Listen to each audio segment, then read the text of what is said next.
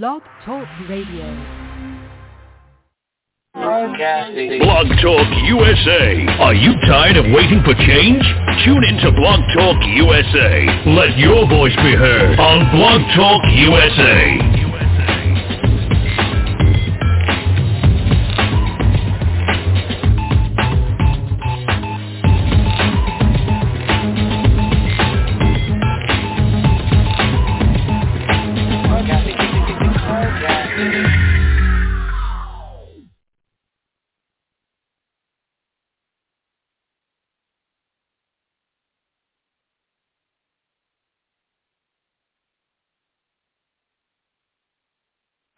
This is a national health alert from the 24/7 Diabetic Health Hotline. If you, a family member, or a loved one has diabetes, listen closely. Now, regardless of your age, if you have insurance, you may qualify to receive diabetic testing supplies with little to no out-of-pocket cost. Get free delivery, free information, and all the paperwork is handled by our accredited suppliers for free. Call the 24/7 Diabetic Health Hotline now for details. But wait, there's more. If you call right now, you could get a free meter upgrade. In addition, we'll give you a free pedometer as our special gift to you. We have knee, back, and other braces available, as well as pharmacy services.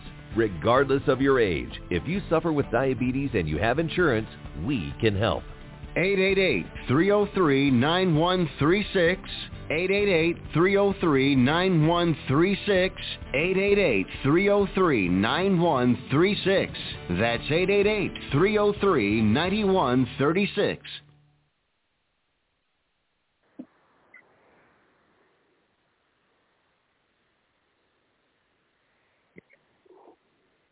Good evening, and welcome once again to Marvelous Monday.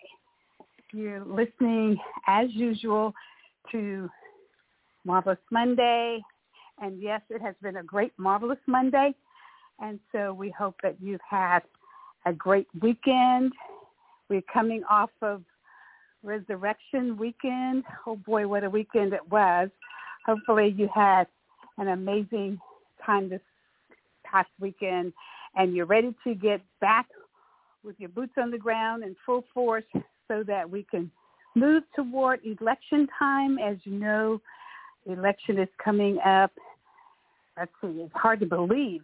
It's been almost 2 years since I came into city council, and yes, here we are once again. There are so many great elections that's going on all around the place. And here in Tyler, Texas, as you know, even in Texas, May 1st is election. You have a lot of local elections that are going on. Early voting will begin April the 19th. And so don't wait. We were talking to our Brown community today, the Hispanic community. We were on their radio station, and we were saying don't wait until May 1st, Election Day, because anything can happen. Anything can happen on Election Day. So let's just say don't wait until the last second. Let's get prepared. Now, let me begin by saying, Mr. Arthur, are you there? I don't know who's on just yet right now. So let's do a roll call. Mr. Arthur, are you there? Good evening. How y'all doing? We're doing great. How are you doing, and how are things going there in Dallas, Texas? Well, we Dallasing, so you know. Did you have a great Easter weekend? Yeah, it was great. I'm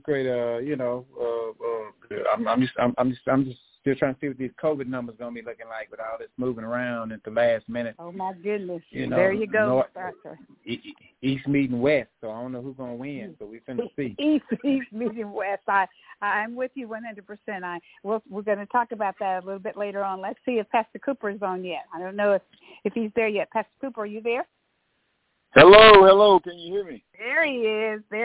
Yes. Let's start first, Pastor Cooper, before we get really into the show. Let's just say that we want to wish our sweet little girl out there in Kentucky, Miss Rihanna's baby girl, Kate, is having her 15th birthday party tonight. Can you believe they're just growing up too fast? I tell you, so they're having their family time and their cake time. And their movie time this evening. But we want to say we're going to dedicate this show to Kate's 15th birthday. All right, happy birthday, today. Kate. Happy birthday, Kate. Yes, there you go. Happy birthday, Kate. And speaking of birthdays, I think somebody had an amazing surprise this past Sunday. We know this past Sunday was Happy Easter Day, Resurrection Day, and boy, some First Lady was shocked. You want to tell us about that first, Pastor Cooper, before we get going? Absolutely. My first and only lady, the First Lady of the Church of I Am, the First Lady of the Beaumont Chapter, NAACP, and the soon-to-be First Lady of the state of Texas. There you go. There you go. She was surprised. She's a retired school teacher. We covered both areas. First time we announced that. Early retirement due to COVID and other issues. And but God is good. And so we're making the best of some things and some adjustments, and He's still our Jehovah Jireh, our provider. Very good. I love the way you put that. Well, I so enjoyed it, Pastor Cooper, just watching your wife is a beautiful, beautiful, beautiful woman, just lovely, and I can see why you're smitten with her. But Absolutely. It was just great to see. It was just great to see her walk out that doorway and see how the lawn was just decorated with beautiful things and happy birthdays and the balloons and all the tokens and it got to her for a minute, didn't it? She was so taken back. She had to shed a few tears, but it was great to see how she would. That just speaks volumes of what the congregation there and the people there in Beaumont think about First Lady and your only lady, Miss Cooper, Sister Cooper. She's beautiful. Amen. So so we're ready to get going and talking about and we're going to kick it right off with and I'm not sure, but before I move on, I'm not sure if Dr. Richard Hagney is on or not. Dr. Hagney, are you there? Okay, and I'll send a message out to him to see if he's going to come on. We're all so busy with different things going in different directions. So we want to make sure that he knows that we're on tonight. I remember that. Let's start out with COVID-19, as Mr. Arthur has already kind of kicked us off by saying that. Talking about our numbers and if they're rising, we're waiting for more vaccines to come in. Don't know if the Johnson & Johnson has hit the streets here in Tyler or not. We'll know that in Smith County by tomorrow. But we know on a few days into the latter part of the week last week, Johnson & Johnson came over in Longview at one of the supermarkets, the pharmacies at the supermarket over there, and that Johnson & Johnson is going to be the one that a lot of people are wanting and looking forward to, because they don't have to come back for that second shot just right, and maybe later on next year or something they may think, well, you may have to come back for a booster, but right at this point in time, it's just going to be a one shot only. Well, I say to them, hey, Shirley. Yeah. Shirley, we say to them people, if you dead, you ain't got to come back for the second shot either. Well, why don't you just go ahead and let's dialogue on that a little bit, Mr. Arthur, because you're absolutely correct, and where Mr. Arthur's going with that is that there are some people that are still hesitant about taking that vaccine, saying that they're not sure, they don't know this, that, and the other, and so let's just dialogue a little bit. I think everybody, all of us here on have gotten ours already. Is that correct? I know Mr. Arthur's had his. What about you, Pastor Cooper? How are you looking? Are you planning to take the vaccine? I'm waiting for the Johnson & Johnson because I'm not guaranteed to be around for the second shot. I'm in and out of town so much. Like this weekend, we were in Austin. Oh, my goodness. I'm sorry. I wasn't trying to hit you with that rock. No, that's fine. No, I would love to take the second shot. I'm just moving around way too fast.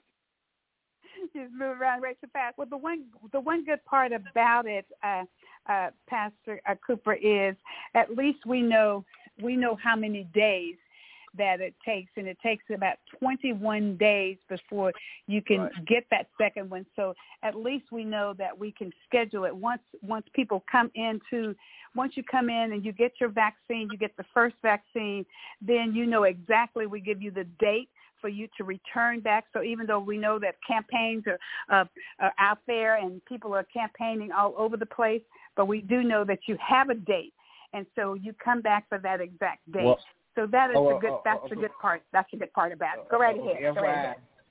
Okay, FYI, the governor doesn't open it up now where I think what tomorrow or when, something like that. Anyway, anybody, first come, first serve. So the gold rush is on.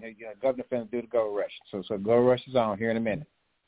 So Mike, just go get one of them lines. Go shot. I'm go stuff, bro.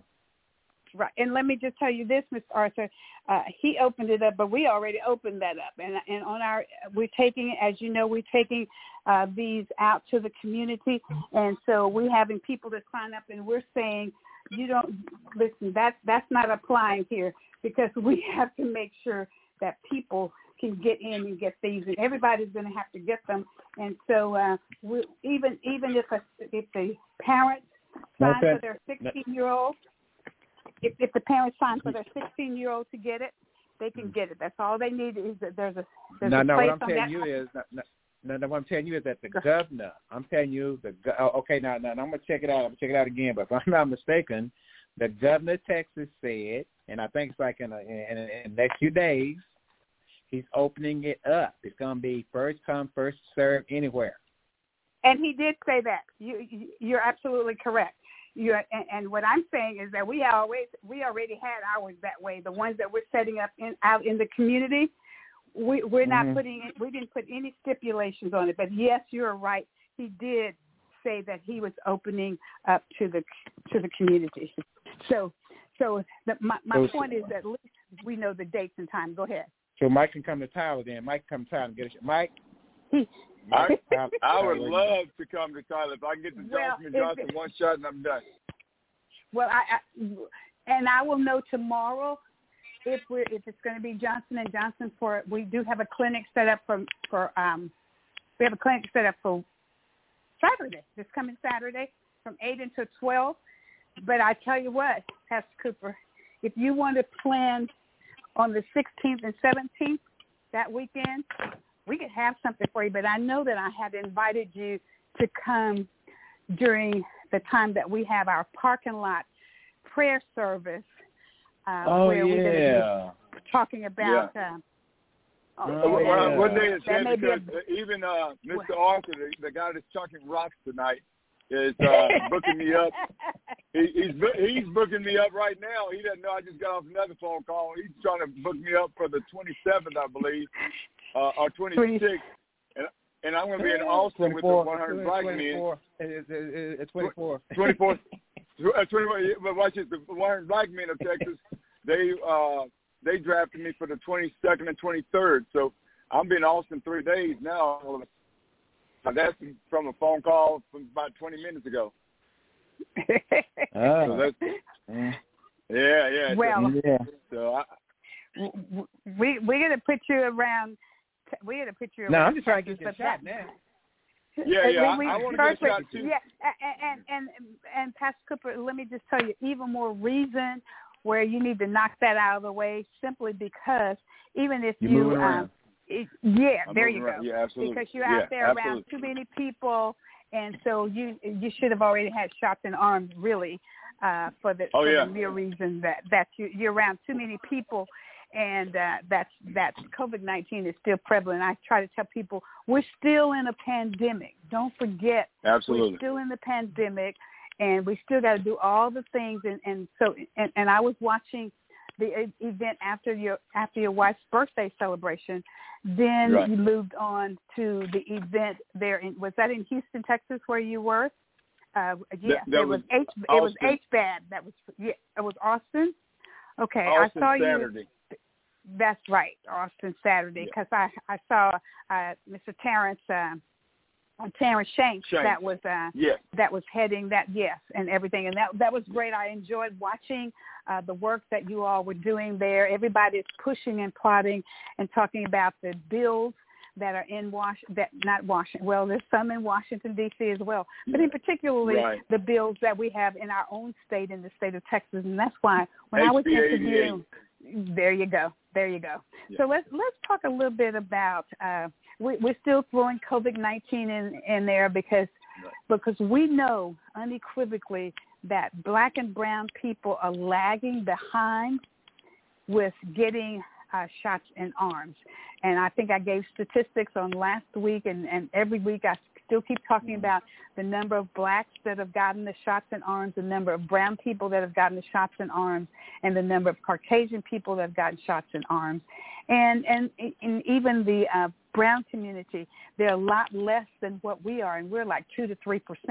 And if you look at the complete statistics in America, we got a lot of catching up to do.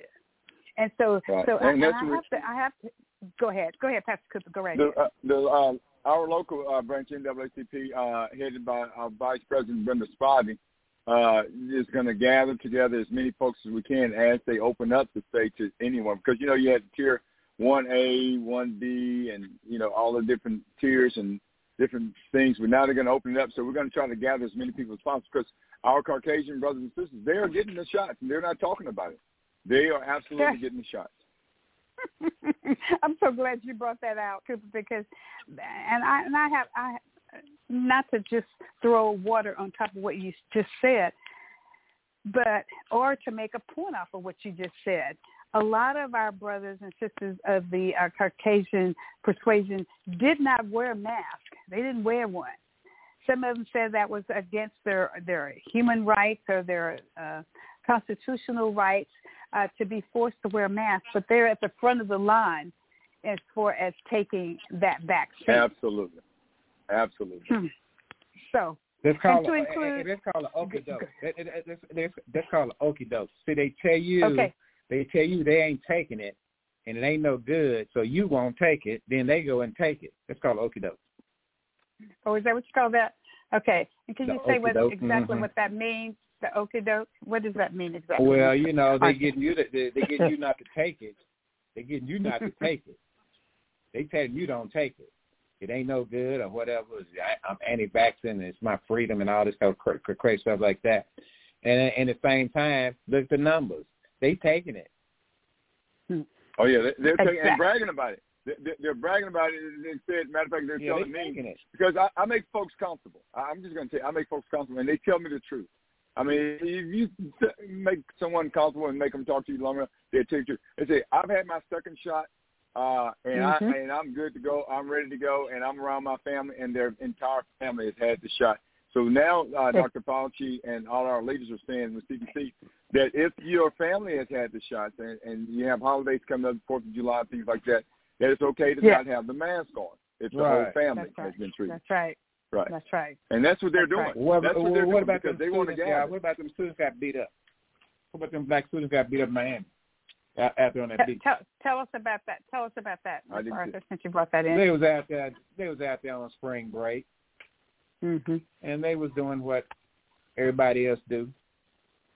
And the police came out and treated them like the big riot thing, and then it turned it into something that it probably didn't have to be. But my thing is, Governor Antis, why you trying? I mean, why you got the beaches open? I mean, why you even do that? What's that about? Mm-hmm. So we got some crazy leadership here in America. It's about money, dollars. When we get through with this thing, we have to examine the white male leadership because it's kind of off right now. Well, bring your own table. You don't have to worry about examining it. Get your own table. He told them down in Austin get your own he was table. He gonna bring his own table and his own chair. So don't worry about it. And not only that, he's got his menu written out on paper, and so you can see what he wants. What he wants to happen. So we got. So we not on the menu no more. We not on the menu no more. Okay. Good. No, we making our own menu. We have our own menu. We got our own menu. Special. We got off the menu. And it consists of home cooked meals around our own home kitchen tables, and we bring it to the table to the Capitol. We go in the house with our own table. We tear down the table. You know, there was a man that I read about a lot, and he went into a place and he turned tables over. Yes, he did that. Yes, he did. he turned some tables over. So we're gonna turn them over and rebuild those tables. That's what I'm talking about. We're gonna have some new tables, right?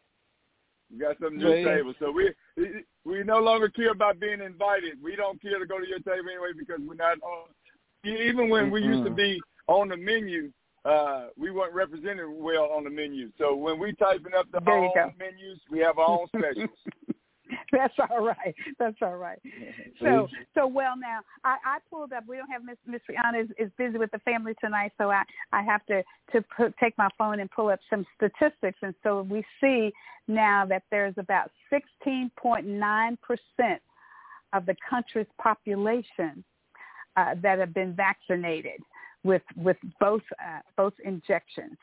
So we know that's why we don't want Pastor Cooper out there around and about. We want him to be able to campaign safely. We what? So so they're and successfully as well. Yeah. Yeah. I'm ready. Yeah. Go ahead. I can hear you. Yeah, I can hear you. Yeah. Thank you. Okay. Right. I was just wanting to put out there how many we still got a long. Are you there? Can you gentlemen hear me? Okay. I can hear. I can hear Arthur also. I can hear both of you. Okay. Very good. Very good. Okay. Then I just wanted to just bring out and talk about the increased risk of severe illnesses that people have had during COVID-19. It's just ongoing. People are still dying with this severe disease or illness, whatever you want to call it. People are still being hospitalized. People are still being on ventilators and having difficulties breathing. And I tell you, we just got to make sure that we mitigate, that we stop this thing from happening so that we can move on with some form of normalcy. And now, when we opened up the show tonight, let's go back to that for a few minutes. Come in and talk to us a little bit about that, because he talked about East meeting West and how the diseases, this disease or this infection, is still out there. We have people. Our numbers. We know that our numbers begin to rise after our young folk went on their spring break. As a matter of fact, I think down at Padre Island, they put on a curfew. Is that right?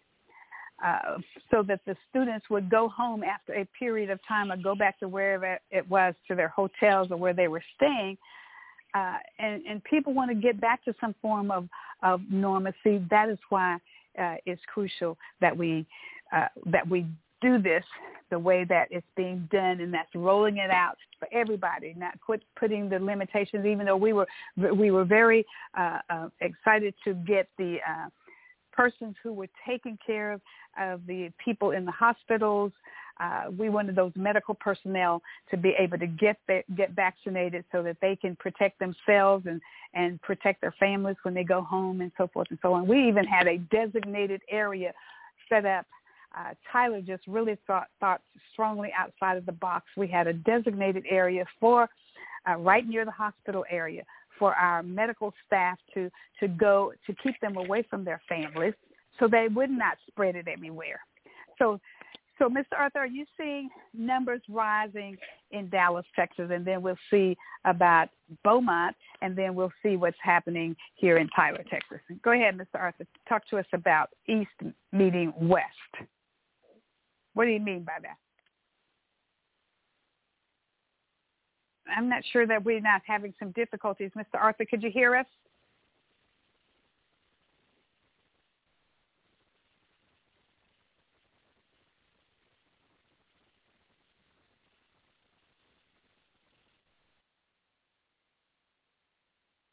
Can you hear me? Hello? Can you hear me? Hello? I can hear you. Yes. Hello? Okay, I can hello, I can hear Dr. McKellar now, and Arthur, now I can't hear Arthur. Oh, I don't know what's going on. We're having some technical difficulties tonight. I was totally blocked out from the two of you.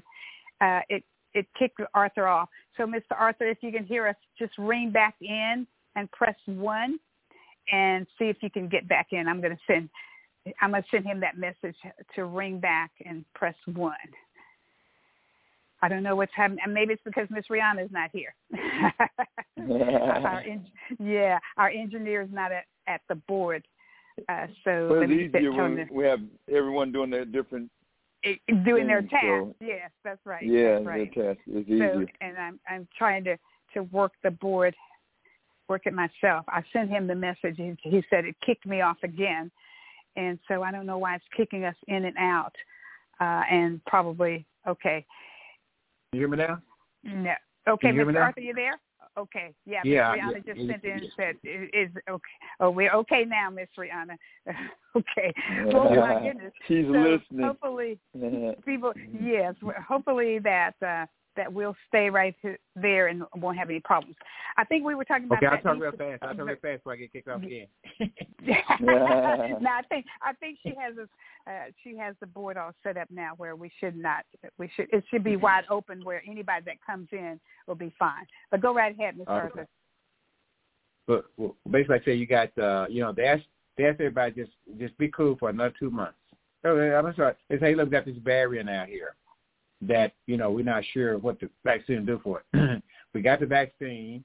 Just hold on until we get we try to get this herd immunity thing. But no, not America. Not them. They going, Say, what? We got vaccine now, so there they go. Now they just, it's just, well, you know how it is right now. And so it's like, because now you got people that are, okay, like myself, like I've taken it. Some people haven't. Okay. Now, since I've taken it, I have taken some liberties at the same time, you know what I mean? But, but it's like, and so now, you really can't tell who done took it and who haven't. So it's kind of crazy right about it. That's what I'm saying. Right. So, okay. Well, I'm going to keep doing what I'm doing even when I take it. Like Brother Arthur, thank you for traveling to Austin. He was out there with us and the team. And incredible because sister the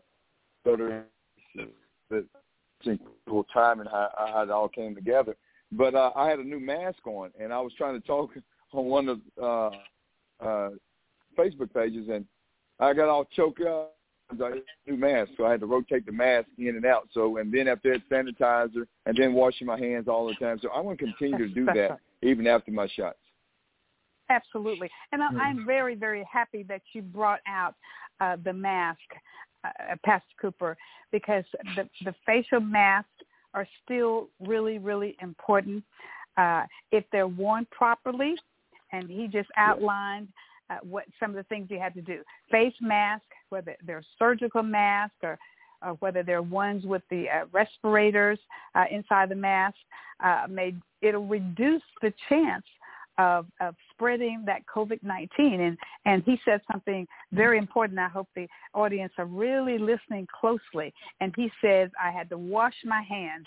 And if you're not at the water fountain where you can wash your hands at the sink, remember to keep that hand sanitizer in your pocket, and ladies, keep it in your purse. And the CDC is providing us all the information on how to use your PPEs, your personal protective equipment, and the consideration of how important it is for us to continue to wear that mask. Because listen, I spent my career wearing a mask. I know I don't have a problem with wearing it, but it's a new thing for everybody across the world. Everybody didn't come from that particular profession. Go ahead, Mr. Arthur. Well, I want to tell the people that haven't had their shots yet. I'm gonna tell you, once you get your shot, it's almost like being released from somewhere. Oh, my goodness. I don't know where. You don't know where, but from somewhere. Yeah. You just nailed it. Yes. It's like a burden kind of lifted off your shoulder a little bit. It's just a sense of accomplishment that I even though you know that you still do all these things, but you do feel, and especially if you're in the same environment with a couple of other people who have had their vaccines. I know how I feel now when I go to counsel. All of us, even though we have the glass that protects us one from the other, that was my request, that we put in a protective glass between each counsel, because we're on the bench and we're right on each. You know how the bench is, and we're all sitting there. The judge is usually up there by himself, but when you're in counsel, we're all on that bench together. The mayor and then all of his council persons, members. So I feel relieved to actually take my mask off in between my glasses that are dividing us one from the other. I don't mind taking I hugged a couple of people. I hugged a couple people this weekend. Yeah. Better watch that, Shirley. When I say you better watch that, Shirley. That's all I gotta say. You felt good. You felt good doing that, right? You felt good doing that. So we have to. That's funny, Mr. Arthur, and you're absolutely right. There a couple of people did hug me that they knew that we all had, and even having the kids around, you're pretty comfortable with everybody being in. And then as Dr. Fossey said, if everybody has had theirs, you can have a small group in your home, and you're not spreading things all around. So now let's take off and go to the border, a little bit about that. But actually, I was about to say something before we go to that, that in order to have that massive rollout, we need all hands on deck. We have one location here in our city, and that's our big convention center. But we have to. That will take a while to get everybody through there and out. So that's why we're in the churches and taking the vaccines out to the community. And so we want people to listen up, call in, get their names on the list, so that we can roll this thing out as expeditiously as we possibly can.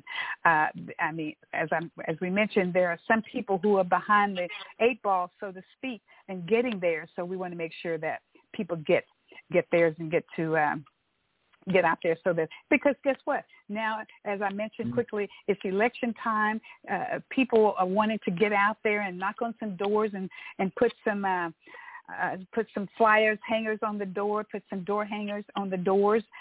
We can do our phone calling, and then we can have our town hall forum, so to speak, and we have a lot of those that's taking place, but we're going to be in person. The candidates are going to be in person, but everybody else is going to be on Zooms to listen in to our conversation. And I did mention, Pastor Cooper, that I had an interview with. I went in studio today and had an interview on the Hispanic radio, and that she also made it live on Facebook, their Facebook Live. Awesome. So because we have, yes, it was outstanding. As a matter of fact, it's on my Facebook Live page as well. So there we are. Let's go from that point on. Now let's fast forward and talk about the children that we have that's at the border, and I want to mention that even before we jump right into this subject, because I hear people saying that this is Biden has created a problem. He's created a problem, and so I just want to just bring forward that back in 2019 there were 11,000, and so children at our border, and that was before in custody. I mean, not just at our border; they were in custody at the border, and that was under the last administration. And so, not only that last administration, but the administration before that, and the Bush administration, and so this has been going on for a long, long time, right? A long time. It's called seasonal. seasonal. It's called seasonal. Seasonal. And can you talk to us about that, Mr. Arthur, about the seasonal? Well, like I say, it's a pattern. Like, and has to do with their economies down there, as far as because climate change hit them hard, and so basically, a lot of them was coming up here, looking for work and so forth, because it's a seasonal thing. So about this time they're coming in, because we grow our crops right. We plant our crops right about now, right? And we so forth and so on. So now we plant. So that's when they come. They come so they can get those farm jobs and so forth right about now. So it's a seasonal thing. Okay, so question. Okay, I'm glad you brought that out. So question. So is that the only reason that they come, is for the farm jobs? Or what are some of the other reasons? What is the primary reason that we hear? Well, we talked about before. We talked about before. Okay. Bottom line of it is those economies down there. A lot of them that went through narco economies and they come out of and so forth. But those are, like it's a lot of there's not a lot of economic development, and that has to do with, again, how America has treated the hemisphere since it's been there. And so, until we get a serious foreign policy for South America, like we got toward Europe and Mexico and and so forth, until we do that, this is going to be a thing. Now, up to this point, of course, it's been an advantage. Folks been making money off these people. Folks make money off these people. It ain't like, they going, they not, but they making money off of them. And the folks that make money off of them, they just go along. You say, well, because I tell people all the time, they say, well, how do you get way up to Montana and stuff like that? And I tell them, I said, they just open up an embassy up in those different places and tell them where to go. And then when they get there, they just go in and get them a car where they can start walking around. And I'm saying, and you have to have some business cooperation to be doing that kind of stuff. That's big. Well, you also have cartels. Cartels are also. There you go. Now that's what I'm waiting for. Go ahead, Pastor Cooper. Talk to us a little bit about that, because Mr. Arthur, you're on point as far as economics and the the farmers and all that. But let me ask you this: did you all see or hear or read the article about the what do they call them, coyotes? About the coyotes that was bringing this woman and her baby, and her baby down, and they first of all they raped her, and then secondly they broke her leg, and then third they pushed her over in the water, and then they threw the baby over our fence, the baby over the fence on the American side. So so let's talk about this. We talked about it a little bit, like Mr. Arthur said. We talked about it because I even posed the question: if a child was at our front door, what would we do with that child? So now we know we got thousands. Everybody knows. First of all, again, and I say this about everything, is here's some context, because America loves to pretend. Oh, it just got like this. Oh my goodness, it's been going on forever. The only difference is you're conscious of it now. You're conscious of it. You see it. Well, it's not only now. Which what now? It's not only that. It's also when you change when it's a Republican administration, you have folks that turn up to the border before they change over, because they know that they're stricter and harder and building fences and stuff in the holes and not letting you cross the river and all kinds of stuff. And then when you have the Democrat administration, they figure that it's charity, love, peace, and happiness. So they figure that everybody's going to just come in, But if you go back and look at it, Democrats were just as hard when it came to the border as Republicans. So it's been a crisis before. So we need to stop playing politics. Wait just a minute, Mr. Arthur. Just let him speak, finish, and then we'll go to you. So, and what was that, Pastor Cooper? Well, I'm just saying that there was a ball that they would kick around between Democrats and Republicans. This is not a Democrat-Republican issue. This is an issue for all people. And so we have to have these laws in place, and we have to have an understanding of it. But at the same time, this stuff, it doesn't exist with each different group of people when it comes to Republicans and Democrats. It does not exist. I was there at the border, and they were waiting. They were waiting when the last president was the president, that guy. Okay, and they were waiting at the tent. They were waiting at the tent. They were waiting for their time in court, the day in court. And they would just laugh about it. I said, when was the last time someone was here to even have court? They said, it's been over 6 months. Very good. And so they're waiting there for their day in court. Exactly. And I too, was at that border, and they tried to keep us out of the courtroom, but we got inside the courtroom. And the day that we carried the bus load down there to the border, there was about 2,000 people at that border demonstrating, I think basically mostly Democrats. And so ORR said that they started their program in 2003. Okay, listen, 2003, where they housed about 8,000 children per year. Think about it, through 2011. And then it has significantly increased in 2014, 2016, 18, 19, and that's what I'm saying, that these children have been at the border. And you're right on point, Pastor Cooper, when you say it depends upon who was in office. You didn't hear anything about in 2019 how many children that was in the cages under the previous administration. You didn't hear about that. And go ahead, sorry. Well, let me say, it says for y'all get too deep into this Republican and Democrat issue. I'm old enough to remember when Ronald Reagan gave amnesty to about that million people. He's a Republican. We remember. He's a Republican. We remember it so well. We remember it so well. So so all I'm just saying is, and I'm also old enough to remember when when he's come up here seasonally, work, and then they went back home. And then absolutely correct. And then after a while, because corporate America then was using them, and they was making all this money, they just kind of and then and that's why Reagan went on ahead and just went on ahead and legalized it, and then they said we ain't gonna do it no more. And so that's now that's start the second round of whatever this is, which they number just racism straight up. They don't want to fix the system, because hey, they making money off of it the way it is. So you have to understand that, the same people that's talking about they don't want them over here, their constituents is making money off of them, and they know that. There you go. They would purchase homes for them, and they would live in those homes, and then they go to work, and they would be brought back home each day.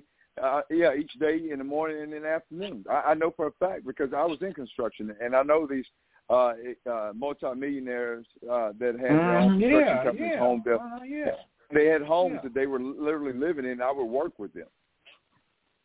Well, let me share this with you. That's what my family had land. My father, when it was cold here in the wintertime here in East Texas, where he was growing, and his father and their family, watermelons, roses, potatoes. Then they owned land in Harlingen, Texas. And you're right, they would come across the border and they worked during that season. And then sometimes my family would bring them to East Texas. But you're right, once the season was over and they're finished working, they go back to their community. They go back home. They used to go back home. That's what we're talking about. We're talking about because my parents have passed away now, but I'm talking about when they owned their land. They're in Harlingen. They come across that border and work in Harlingen during that season, and then sometimes they came into East Texas in the summertime and worked the land and the farm here in East Texas. But you're right, they went back home. And all I'm saying is, that as we be grappling with these issues, it's obvious somebody making something off of it because you got one party that don't even want to solve it. They like it like it is. So they tell you right there, somebody makes some money. They tell you right there, some money being made. We need to follow the money, right? Always follow the money. Always follow the money. Well, I'm looking at statistics right now that ORR sent out about the unaccompanied children's program, and they're saying in 2019, well, first of all, let me back up. They say fiscal year 2018, 49,100 children came into this country, and in 2019, 52,000 through to May 2019. Where in the world are those children? Are they now integrated into our communities, and they're, say, living with family members that were already here in America? Because that's the key is what they're trying to do is to find foster homes or find homes where they can put them in with their family members that are already here. And so and think about this. They said the U.S. has a detainee record of 76,000 minors who traveled alone in 2019. I know. Where are? Did you see begs that? the question. That begs the question. Look at it. That begs the question. Go ahead. That begs the question. Okay. Either you're gonna, and again, and Kamala Harris, she's over it, so we're gonna see what kind of South American foreign policy she come up with. But unless you're gonna actually go in and make some structural changes in your South American foreign policy, unless you do that, this is gonna be. It has been continuous for years now. Now it's a different flavor now because of the way technology is and where we are right now. But like I say, this is going to continue until you can, Doc had an idea, because I'm not going to say I'm for or against it. Doc said, bring them up here, train them, and send them back. Well, let me just say, but that kind of makes sense, though. Really, it kind of makes sense. We need to put together a program here in America that will, basically that would do that, help them build infrastructure. We train Chinese and everybody. Mr. Arthur, we already have that. We already have that in place. And let me just share with you that the bulk of these people, these numbers a lot of the numbers that we talk about are numbers, they come on a visa. The visa does not get renewed after they finish, whether it's their education, whether it's a specific training program and all of that. They end up staying here and don't go back. They ain't got nothing to go back to. They ain't got nothing to go back to. That's why I'm saying we got to fix it. That's why I said we got to fix it so they can have somewhere to go. They ain't got nowhere to go back to. I'd probably go hide too. I'd be at your house. Okay, you'd be at my house. Well, I tend to believe, Mr. Arthur, for the most part, that people want to be in their own home country. I think, there's no place like America. Let me just tell you, I've been in 30 countries. More. There is nothing like this place called America. Mr. Arthur, you're a military man, so you get a chance to travel in other parts of the world. And sure look good when you're I didn't see. There you go. There you go. Exactly right. I haven't seen a country that I'd rather exchange in the place of the country where I live and was born and bred, called America. So I tend to think that that people want to go back to where they were born and bred for the most part. But it has to be a safe place, a safe haven, because Pastor Cooper's already told us that the cartels are out there and it's all about the money, follow the money. They're putting them in human trafficking and drug trafficking. Mexico really ain't got their stuff straight. Look at Mexico really ain't got their thing straight with all that. As far as it's kept. Now, I'm just telling you, they ain't got their stuff straight. No. Mexico, you're 100. Mexico tore from the floor up. Well, so then let's talk about the United States Armed Forces. And so we know that and people say America needs to keep its nose out of other countries' business. But we've always gone to other countries to keep war from off of our territory, to straighten things out. Because when things are straightened out in other parts of the world, then we have good relationships because we exchange our goods and services. That's always been, even though we do have our borders and we do close up and we have a certain process that you have to go through in order to get back into our country. It's called isolationism. Exactly. Well, and then people need to be able to have the democratic process, right?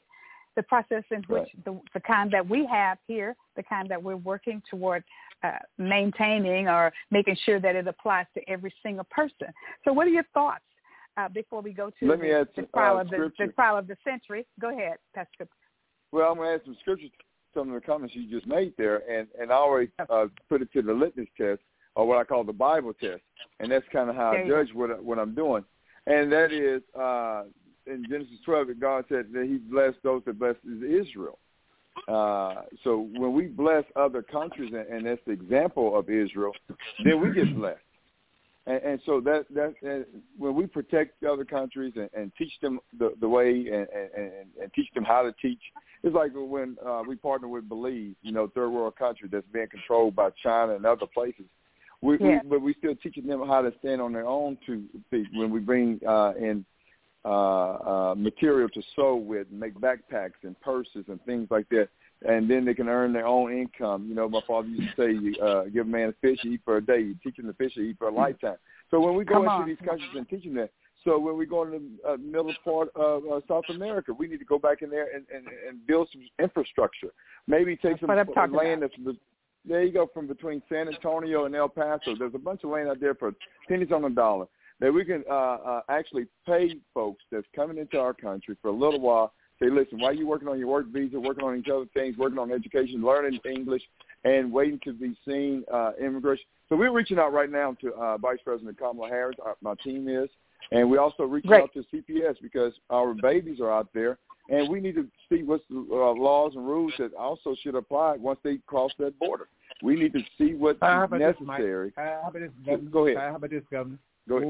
Why don't we want at some point get some, create some consortiums of, primarily, African American, whatever, brown people, where that we basically create our own South American foreign policy plan, where we, go and start seeking out opportunities down in those areas and help with development. We're doing and that, and that's why I'm hitting it when I say the missions and things like that. So we started doing that in my church. So that's why when people come in and talk about, have you passed out water lately? I'm going like, man, you must not follow my Facebook page. You must not know who I am. Apparently, this is what we do. This is what we're about. That's what we do. Before I became a politician, exactly. This is what we do all the time. Dr. Shirley McKellar, this is what she's known for. This wasn't last week. This is who we are. There you go. This is how we live. We were blessed to be a blessing, not to be a cursing to a burden to anyone. So God overflowed us to bless our next neighbor and the next door neighbor, from city to county to now state. Yeah, and we pass it on. And that's what we're doing, and that's what we're trying to do. So Brother Arthur, you're the one who told me inside outward. And so that's what we're doing. So we are creating policy right now. I've already reached out to the CPS. There's CPS heads that's here in the state of Texas we've reached out to. I have a team that's calling Vice President Kamala Harris right now. We want to partner with her. And y'all watch this. This is how aggressive we are. This is how aggressive. Somebody told me, say, well, are you running for governor or are you governor? It doesn't matter. We are to govern our own land. Yes. That's it. Come on, right there. The earth is the Lord and the fullness thereof. So I'm not waiting for a position to get in a position. So this is what we should do, and we should start yesterday. There you go. I Amen. want to say this, Mike. The table that we bring in is not dependent upon wins or losses. This is going to be the table. Amen. It's going to be the table. Amen. So, man, amen. Boy, you got that thing. He sure nailed it. When I'm out there campaigning, even prior to my winning this last election, I said, this work that I'm talking about, I didn't wait till I became an elected official. We've been doing this work all along. And I remember, if you remember, Mr. Arthur, talking about all these migrant children that are coming here from Central America, we went down to Honduras and El Salvador to vaccinate these children down in these foreign areas. So why would we not vaccinate our own people and make sure that we're safe here in America? If the military took up and went across on the other side of the world, set up clinics and sites over there in those various places to make sure that these children were safe, so they wouldn't have whooping cough and measles and mumps and all of those things. And so why would we not vaccinate our people in this country so they don't die of coronaviruses? And coronaviruses are not new. We've talked about this before. We've had SARS. We had Ebola. We had all these. That's why. Did you know why we call it COVID-19? COVID-19, the reason why we call it, I added another little piece to it, and I said COVID-19 because it was discovered in 2019, but we had 18 other coronavirus forms before we got COVID-19. And so so it's not, these things are not new to us. Yeah, this specific strand of this virus is new, but it's not. But you know what one of the blessings is of this COVID-19 is that by them having to do like a Manhattan Project thing on it, now they done now because they did that, now they developed the vaccine to the point where now, like when a new strain come out, they can go back in and rig it. They can go back in and rig it and change it, you know, as you go along. So that's one of the blessings in the whole thing. Well, because why? Because we have some brilliant scientists and medical people who have been doing this. And I said to some of the people, oh well, they came up with that too quickly, and that's why I'm not going to take it. And I said, listen, first of all, let's go to that quickly that you're talking about. If you have people, scientists and medical personnel and nurses and physicians who are in the lab working on this 24/7, and you do it 24 hours a day, 7 days a week, 30 days out of the month, continuously for months, you add up that time compared to maybe a 9 to 5 or 9 to 6 or just 10 hours a day or whatever that they're in that lab working. They put a lot of time into this, and not only did they put time into it, look at all the other companies that have come together, Johnson & Johnson, the Pfizer, and all these people that came together and worked together as team members and then worked together independently to work at putting these vaccines together. So which means a lot of time has been placed in there. Not only that, years worth of research has been placed in looking at coronaviruses. So we can't really say that it was quickly thrown together. There's been a lot of research. Go ahead. I would have told her, you know how many black folks been experimented on in the American medical system? There you go. This ain't quick. This wasn't quick. That's why I said there's been 18 others. And so those 18 others didn't happen all of a sudden. We could go all the way back to the syphilis experiment, which one of the experiments that Pastor Cooper is talking about. That's why people were a little hesitant because of the Tuskegee experiment. Go ahead. But another thing, too, that people understand was that, you know, our medical system has a profit motive thing in it. And with this particular instance, they took that out. Because see, normally, you know, like they do, like when they get different, you know, like they hold on to the patent for X number of years, squeeze all the money out before they introduce the next one. There you go. I mean, that's kind of stuff they do. And so they didn't do it this time. That's why it was quick, right? Because they didn't have to go through all the, you know, all the licensing and all the politics, all of the above, changing hands, all of the above. Yeah. You know, so they didn't have to do all that. That's why it was quick. They can be quick with a lot of stuff if they want to. Yeah. That they did the EAU, the emergency authorization, is what they did. You're at 100% well said, Mr. Arthur. Go ahead, Pastor Cooper. You were about to say something. No, I in absolute agreement, and that's one of the reasons why we have issues with dementia and Alzheimer's and finding a cure for it, because the money is not there and not enough people being affected. And so it's a shame. As I was completing my master's in psychology, it got me. Okay. I mean, those of us that are servants, we see things and issues where there's shortcomings, and my heart was just hurting and aching yet again, because I believe there's a cure for dementia and Alzheimer's. I know this is completely off the subject, but we have to look at what's going on and what's at hand and what is needed. And who's it affecting? Again, it's affecting African Americans, and there's no cure for it. There's no healing. But I believe that there is a lot of money being made. Great subject. Exactly. Great. Yeah, because we're still talking about the money, right? And that's so we're not deviating. Right. We're just talking about other areas where we're talking about that money. Right. Always follow that money, and that's going to solve a lot of issues. Talk about a lot of things. When I was in home health, like down in East Texas strictly.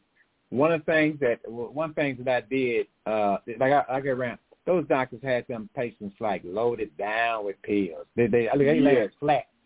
And so when we went in, what we did was, we took them off all them pills, and then like in about a week, they sitting up talking and laughing.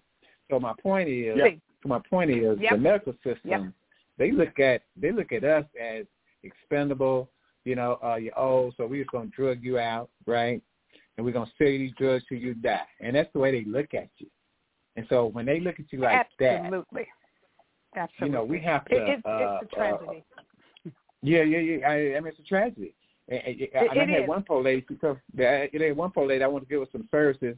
And she said, "Well, now if I get them services, they may not let me they may not let me go to the hospital." I mean, and it broke my heart to hear her say that. But I'm just trying to tell you that they take advantage of our community's lack of knowledge about the healthcare system, because it has been a boogeyman to us. And so and down in country towns, like I said, they be dogging people out, baby. I'm telling you. And I'm sure they're still doing it. The COVID has exposed a lot of things, has it not? And Mr. Arthur, just to talk about a little bit about what you just said, if you looked at their prescriptions, every one of them are basically on the same identical drugs. The same drugs. I know it. The same hypertension, diabetes. It's all drug dealers. The same identical drugs, every single, especially in the nursing homes. In the nursing homes, they're just about on the same identical drugs. You're just a drug thing. But the pushers are pushing. Legal drug thing. The pusher. The pushers are pushing, and that's what they're pushing. That's right. All they need is what they're pushing. Right.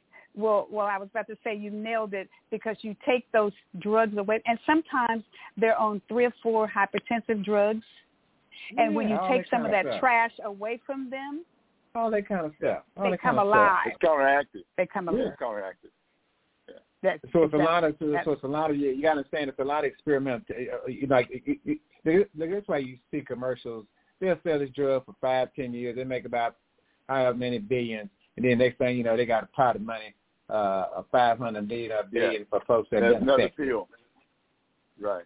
Now, okay, guys. Back, I just before we go, before we move on, I just got a text message that Bishop Guillory is on, so we want to welcome him in. Bishop Guillory, good evening. How are you?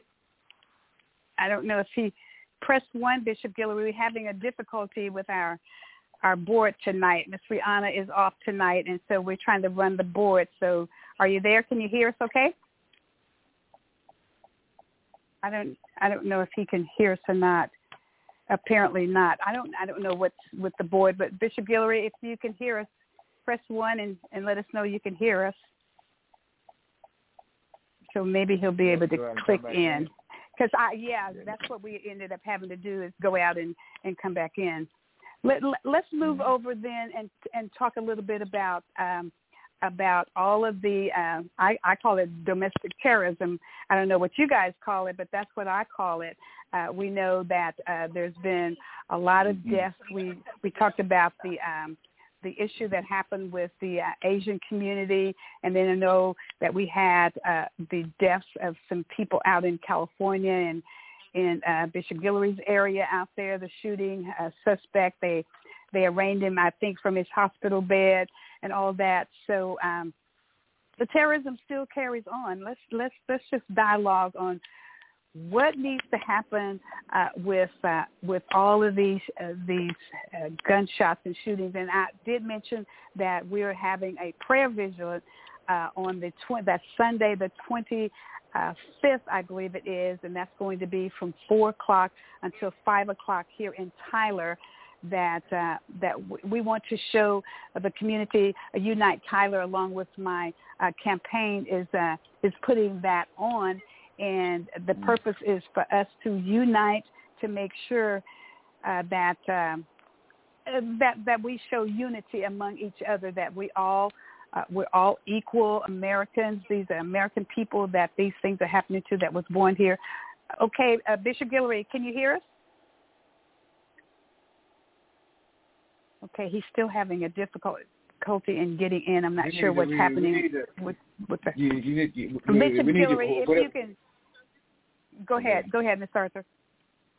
We need to do what? Well, whatever y'all unite around, y'all need to unite around truth. And we just figure out what truth is, and let's unite around that, because that's the biggest problem. Folks they're coming kumbaya with you all day. Right? You be sitting there singing, and they don't, but it don't be about truth. Just be about them getting by, them feeling better about themselves. So until we can get to a place where we can actually have a conversation around realities that we can agree that's realities, right? Like slavery was a thing. It wasn't a good thing. It affected all of us, white people too. The truth that, so the truth that you're talking about, these are the conversation you want to include slavery in on that truth? I want to include, you can include, if you're going to look at your relationship with these people, and if they have different ethnic backgrounds, then, and especially white, then y'all have to have that understanding. Because they'll be, again, like they have me and you walk around telling folks that we immigrants. I mean, I heard that in a speech one time. We all immigrants. Yeah. No, we ain't all immigrants. No, stop that. We all immigrants. If that's a fake unity, that's a fake unity. I'm saying we don't need that kind of unity because it ain't real. That's all I'm saying. Okay. Gotcha. Well, what else? Also, when you talk about our Asian community, we have to call it what it is. And when you're talking about mental illness, and yet that mental illness is always, it has a target and a trajectory. And now all of a sudden, how in the world are you an exclusive mental illness person that's only targeting the Asian community at the time, whereas before it was the African American community or the Jewish community? So that's not mental illness. That is actions upon actions taken from rhetoric given. Let me say that again for more clarity. That is actions upon actions, given through words and rhetoric. And so they're following actions. So that's not, I can't call that mental illness. It is a mental illness for the ones that are making the comments and getting just, we have to go back to the Capitol, the day of, I think, January 6th, the insurrection. We have to go back and look at all these other things. This is not just about the Asian community. This is about rhetoric. This is about the hearts of men. This is evil. This is hate. You have to call it, it's a hate crime. And it starts with those that speak hateful words. If you know that brother that ran to that ran to the Capitol, right? This was new one, y'all. I guess we must be moving up. They say he was mentally ill. So normally when a brother do something, they don't give you the mentally ill card. They just say, bad dude. Mm-hmm. But this time they ran. You mean the guy that ran into the Capitol the other day? Yeah. That brother that ran to the Capitol. I didn't realize he was a brother. I didn't realize that. They were trying to. Remember, at first they were trying to pass. He's a member of the Nation of Islam. He was hungry. I heard that he was a. You don't have, but you can be a member of. You can be a Muslim. I heard that he was a Muslim. That you can be a Muslim and be a other ethnic group. But he did say he had mental illness, though. Is my point. And normally, when they kill black people, or black people get killed, this type of, they don't give you the mental illness card. But they gave him the mental illness card. So I don't know what they based it on. But they gave him the mental illness card. They say he suicide by cop. He did suicide by cop. Yeah, but my point is that when we're talking domestic terrorism that's going on right now where they're talking about Asian community. Matter of fact, Brother Arthur and I had a chance. We didn't even know that they were meeting over there by the statue there in the Emancipation at the Capitol. The Emancipation statue at the Capitol. And we had a chance to fellowship and hang out with them and some understanding. And, all things work together for good. Even though this is an attack on a community, this is a chance for us to come together because sometimes it takes conflict and war to unite folks. And so maybe we can come together under the same umbrella and let everyone realize that we're stronger together than separated and apart. Mike, all the groups, they come to America, they come to our community first, before they go on to great America. And so it's like kind of, I guess, apropos now that now all of them done decided Black Lives Matter because they realize that you don't have any more freedom in America than the lowest black man. That's why every time we get something, everybody gets something. You know, folks kind of upset about that. Every time we get something, everybody gets something. I say that. But they got to understand the reason that is because you are the thing. You are America. You are what America can be or what it's gonna be. And so you know, you need to understand every time we get something, everybody gets it. We're also the proven pattern. We've shown them how to do it. And now that's why they were standing by the statue and hanging out, and Asian lives matter, and that's great. And Asian lives do matter, but we have to realize, But they must also matter when we matter, and we should matter as they matter now. So I'm just saying we all have to come together on purpose. Okay. And I'm not even talking about staying together. I'm talking about vote together. Matter of fact, when we unite together, the black, the brown communities, the Asian communities, you realize that's the majority. Everybody. That's the majority. Shirley, you was overseas. Sure, you was overseas. Yeah. You know the program. You know the program. You might tell you back when I was overseas. They had some people calling me dumb, push that, and all that kind of stuff. Correct. And what I'm just trying to tell you is that here in America they run the same program on them people when they come over here. They make them. They tell them don't like black people. You know, all that kind of stuff. They do. They tell them that when they get here. So that's what you have to understand. You know, but they do it overseas, so I know they do it here. Right. I hear you, but we have to make a move with the movement. The movement is happening with or without us, and I'm saying that we need to take advantage of what we are dealt, and we have to. Well, Mike, we are the movement. Mike, we the movement. We are the movement. That's all I'm telling you. So let me ask you guys something. You said wait a minute. Okay, so let me get myself on track. So are you guys saying that this William Evans, they call him Billy, was a black man that just recently ran into the Capitol and they shot and killed him? I mean, he ended up dying. He doesn't look like it. He what? Have you seen his photograph? He didn't look like it to me. I saw his photograph. He didn't look like a black man. Oh, okay. Yeah, you're a black man. So is he missing something else? And it doesn't make any use. You said they, but Mr. Arthur, can I just say this? They said that he was mentally ill, but it didn't even matter because he's dead, right? Right, but you know, normally they don't give black folks that kind of, you know, sympathetic card. Okay, go ahead.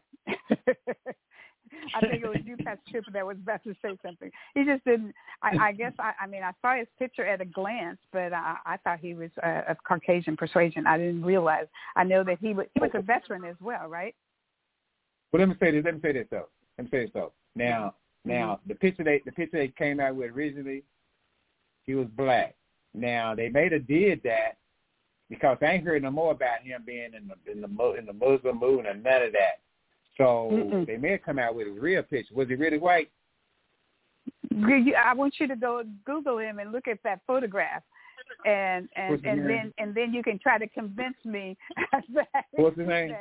What's his name again? His name is William Evans. William. They called him Billy. William Billy Evans. Okay. And so I think he made it to the hospital. And then died at the hospital, I believe. Okay. And so he just did not look. I mean, you know, he just did not look like he was a black man to me. That I'm not saying that he was not. I don't see. And I'm looking at. You got a picture of him? Yeah, I'm looking at it. Right there with you? Well, send it to me right quick. It's on my. I pulled it up on my computer, so I actually don't have it on my phone. I can send it to you. Okay, now now officer. Look at Officer Evans. Well, maybe it was the officer. Police. Maybe this is the officer that was killed. That's an officer. Gotcha. Okay. Yeah, he's the officer. Right. Okay. Well, and what was his name? I didn't remember that.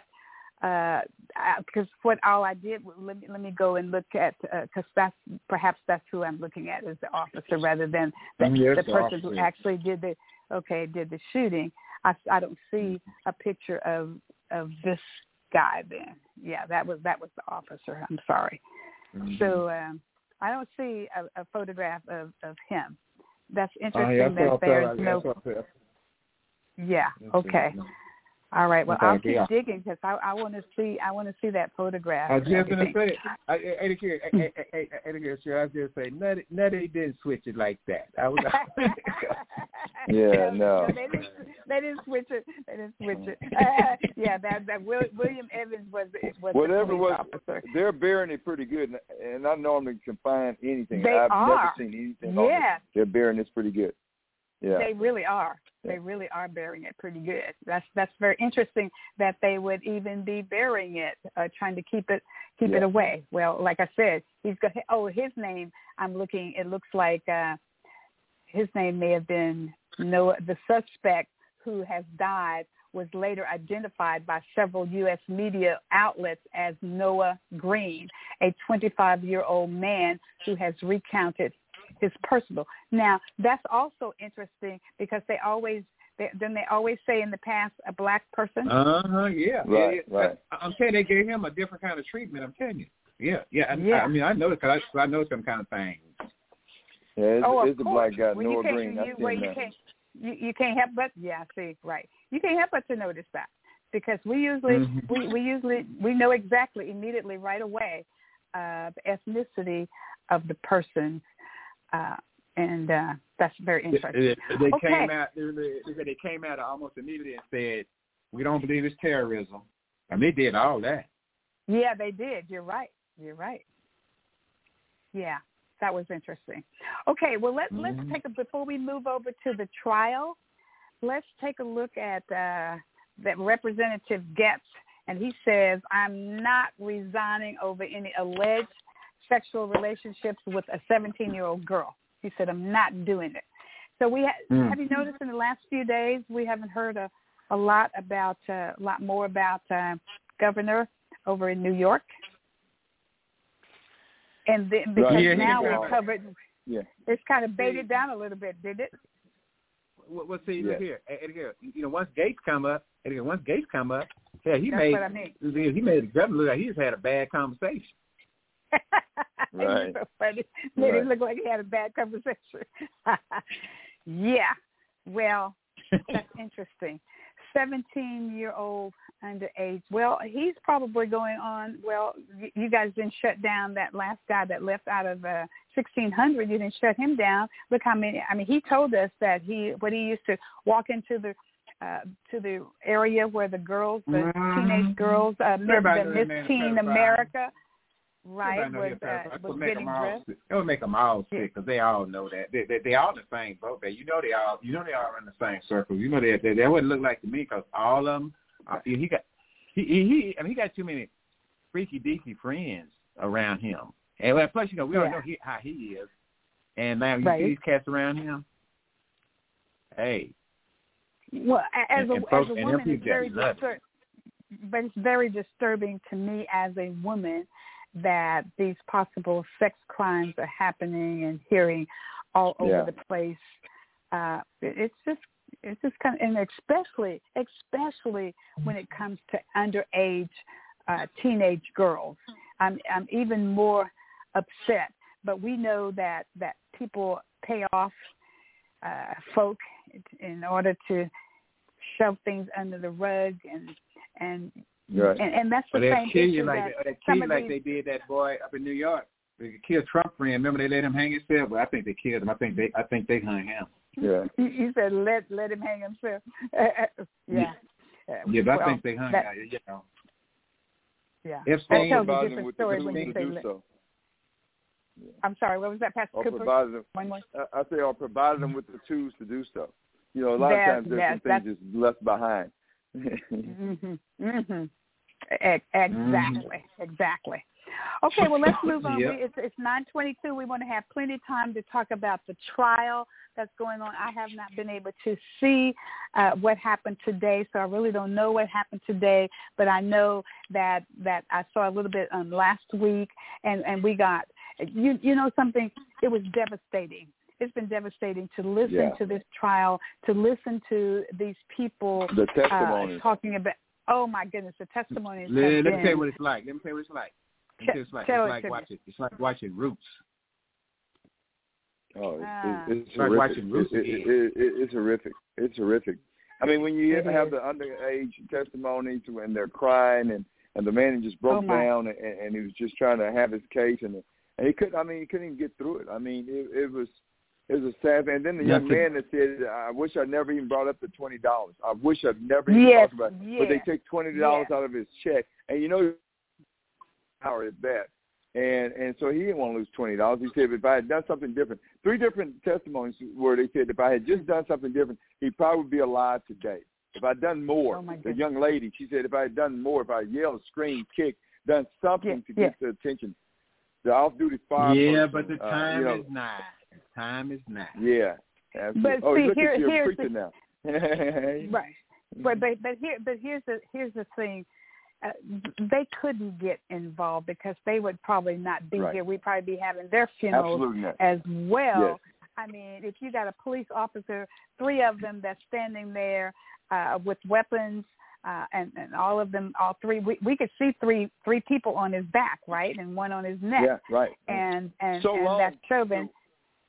Go ahead, Pastor Cooper. The dispatcher said they were there so long. The dispatcher said something's wrong with my screen. It froze up because he can't be there. And Brother Arthur reminded me 9 minutes and 29 seconds. He can't be there that long. That's nowhere. My screen is froze. Yeah. It was froze. That's why my screen was froze. And then I called the police on the police. Yeah. Call the police on the policeman on the policeman. On the police. That's really wrong. But that let me was tell you, heavy, Mike. Wasn't it? But Mike, what this shows you is how interconnected we all are. You know, people don't understand how we affect each other's lives every day, unknowingly. Just like you say, homeboy say, if I would just let the $20 go, right? It would have been a whole different program. You know. Yeah.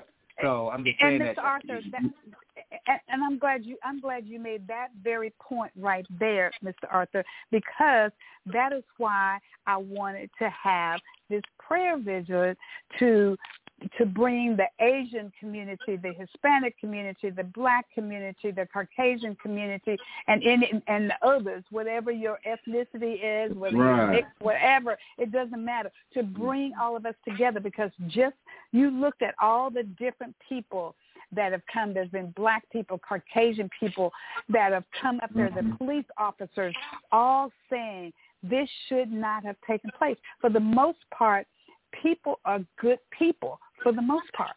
And so that's why Unite Tyler, that's why we have to come together, because but God, that could happen to anywhere in America. We're not exempt for it happening in Beaumont, Texas, Dallas, Texas, Tyler, Texas, any parts of Texas and the nation, and anywhere even in the world. This could happen to anybody, all of us, except for technology and television, because it's not new. These things are not new and germane to the Black community. These kinds of things have been happening. We can go back to Mike Brown. We can go back to Emmett Till. Look how long ago Emmett Till was, because we didn't have the television. We couldn't see around the world anybody killing somebody. So for the most part, I say people are decent. Go ahead, Mr. Arthur. Well, you know, back in the day, you know, the communication difference, and you don't know if you remember this, Shirley, you know, a dance will either start on the East Coast or West Coast for the most part. That's it. And then they travel across. travel across the nation. And so we may get to dance. Yes, we may get to dance about a week or so later, whatever. So I'm just saying, but the technology has sped everything up. So now everything's like exponential, right? So if you're consuming it, so if you're consuming it, then you say, "Wow," because it has made you aware, and the technology is so powerful. that it's making you aware whether you want to be aware or not. And that's how powerful it is. So we need to understand this technology. We understand. This technology is too much. That's why I tell the young folk to get involved in the STEM programs, the technology. Let me tell you, you can make $1 gazillion if you know technology and all of the ins and outs of setting up systems and knowing how to operate those things. And then if you know what you want. To talk about that's exactly right. And you talked about the dance. And then, of course, later on we had Soul Train. Do we remember that? Oh, yeah. Yeah. Now, that's speed of things. We can see that dance. Well, we can see that dance now. And we didn't have to wait a whole week, right? Go ahead. Yeah, we had to wait a week. But you also had the imagery. You had imagery, though, that like Emmett Till's mother, when she decided to have an open casket funeral. So we got those images, and so that helped us. There you go. And it helped us come together. So, like I say, sometimes with tragedy, we get the I guess the energy and the passion involved to get all of the communities involved. After George Floyd death, we had marches and protests all over the world, all over the globe, all over the world. So yes. All over the world. Same thing with the Saigon execution images. I never forget when I studied in college. There was a famous photo of those executions, 100 photos. That's right. That's right. Remember that? That's right. So we have to utilize. Yeah. So that's why we have to protest. And I said this Saturday in Austin at the protest to make sure that House Bill 88, the George Floyd Act, gets passed through the Texas House here in state of Texas. Our Caucasian brother, Dan Rathers, he covered Martin Luther King, Dr. Martin Luther King. And when I say that he was our brother and he was a civil rights activist, it's because he reported the news. He wasn't a commentator. He wasn't. He was reporting facts. He was not like Fox News and all these other news organizations that had their own commentary, their own twist, the spin zone. So that's what those photos did, and that's what that open casket did, and that's why we have to take this time and moment with the George Floyd Act and seize upon it and bring our communities together. Very good. Great point. Well, let me just tell you, I just got a text message from the county, and we got our J&J in today. So all right. yay. All right. I was asking for that it. is outstanding. 3-hour trip. There you go. There, come on down. Pastor Save Cooper. Mike a shot. Save Mike a shot. I put you. And listen, we're going to make a big to do with Pat. If you just let me know if you're going to come down on. I will come down. Friday. We'll decide what day on that is the best Saturday. day. Exactly, the 16th well, let me know or the so I 17th. can come down and hang out with y'all. There you go. We're gonna make a big time because I'll have the media all out there. Pastor Cooper, it's just going to be outstanding. Oh my goodness, I'm so happy. We'll do it. but carry on with that conversation. I just picked up my phone to check it out. Okay, great. I was just saying is that even though we didn't have the cell phones back then, we still had the right things, and we had like I said, the open casket with Tillman's mother. I saw that. Like I said, I love history. I look at all these little sidebars and things like that. And she said on purpose, even though the body was not presentable, she said, I wanted the world to see what you did because everyone, even though it's just like, look at my baby. And that's what Jesus said on the cross. That's why he had to be lifted up and say, if I be lifted from the boy, y'all going to make me preach it. All being unto me. And that's what he's doing through the pain and suffering. He's drawing people unto him, even through George Floyd, Tillman, and those shots, those photos of Vietnam and Saigon. There's 100 photos. Y'all don't understand. My passion is also a better art and photography, so is my son. And so when I look at these things, they tell the story. You know, a picture tells 1,000 words, 1,000 stories, and so you can interpret however you want. Evil is evil and hate is hate, and you cannot misinterpret the fact. And that's the reason why there's so many people who's right to go and protest, and we need to continue to protest. And they're right. You can't shut me down. So as I run for governor, I'm going to protest. You cannot shut me down. I will not be quiet. I will not be silent. Will not be silent. And we want black folks in the diaspora to know that our struggle is Jesus-like. Well, I'm glad you brought that in because George Floyd, sadly, I mean, it's a tragedy the way this young man died, but he's a sacrificial lamb that brought us the earthly. Well, no different than that. That cross just laying on the ground, but he was on the cross. That's all it is. Oh my goodness!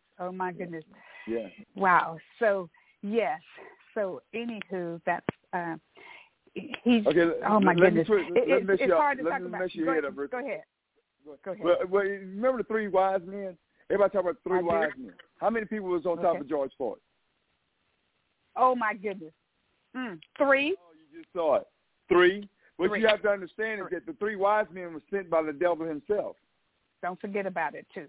People don't realize that Herod sent the 3 wise men. That was not them just going on their own accord. It was on the way, on a journey that they was converted, and they started following the true star. They started following the true, and so there was a conversion that happened. Now, see, God used what the enemy meant for evil, and out of that one sacrifice, make it for good. Boy, I love talking to those people that study the Bible.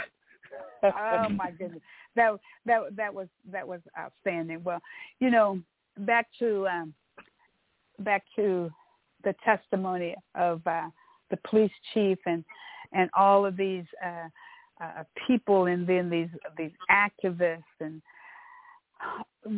our young people are coming forward that have never come forward before.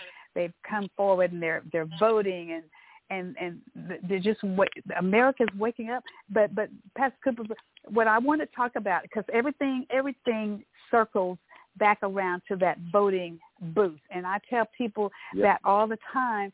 Everything we do circles right back around. That's why your voice, your voice is so important. And when you don't use that voice, you're giving your power away to someone else. So just look at the testimony of everybody coming together, saying the same thing, and people feeling the same, as Mr. Arthur would say, some kind of way, you know. But that some kind of way actually is we're saddened by the fact that George Floyd lost his life the way that he did. But look how he's pulled us together on some same issues. Look how COVID-19, and that's why, and I want you gentlemen to really be a part of this when I have our next town hall meeting, because there are some things that we as Black people have to be prepared for, and I say this all the time, that we're in and out of pandemics all the time. And I'm not just talking about the COVID pandemic. I mean, there's all kinds of pandemics that we're in and out of. Racial pandemics, the domestic terrorism pandemics, the foreign pandemics, terrorism pandemics.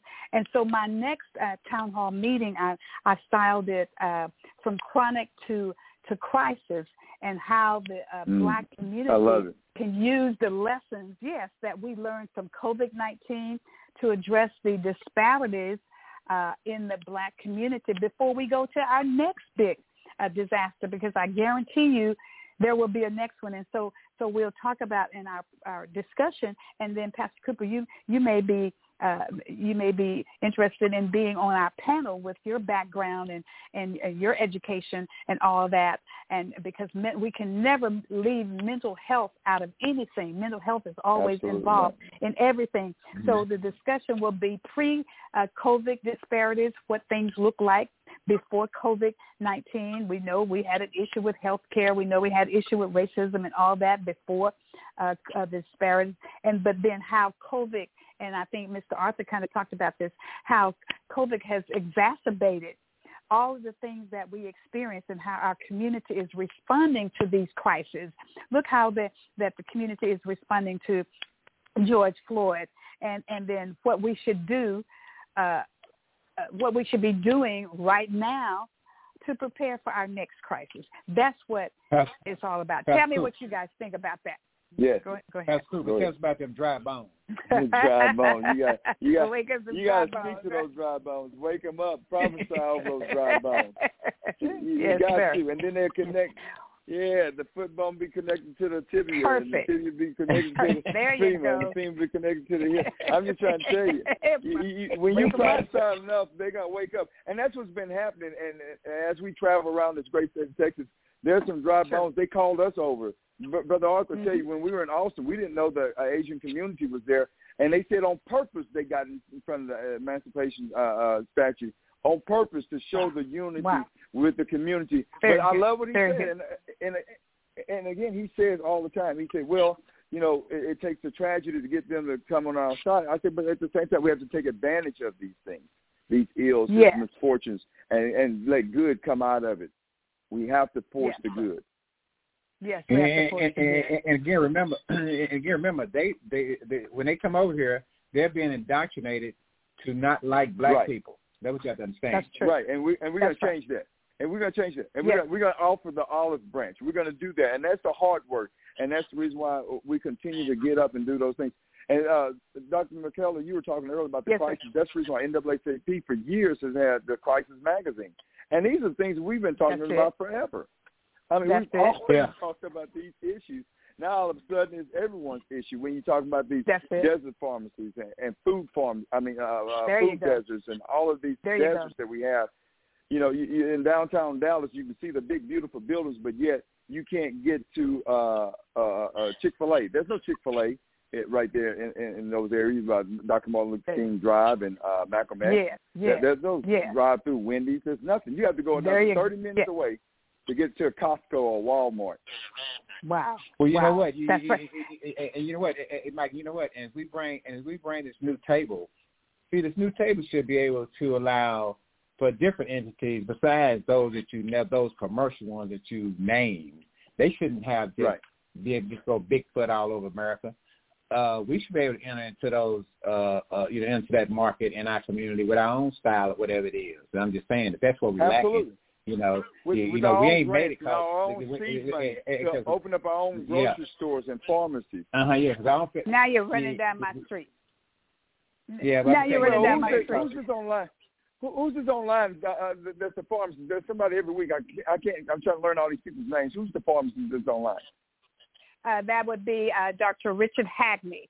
And that's why I was trying to reach out to him. He's our pharmacist. Mm-hmm. Okay, so correct. When we have a pharmacist online, he can show us what we need to do. And then as the governor of Texas, we can come in here and say, this is the resources we have. And instead of sending back $2 billion in 2019, that we didn't have these resources in places and nonprofits to give them out, we gave away $2 billion where we could have utilized to open up open up grocery stores and food deserts and pharmacies and pharmacy deserts, and have the seed money for Dr. Hagney to go around and create franchises for disenfranchised people.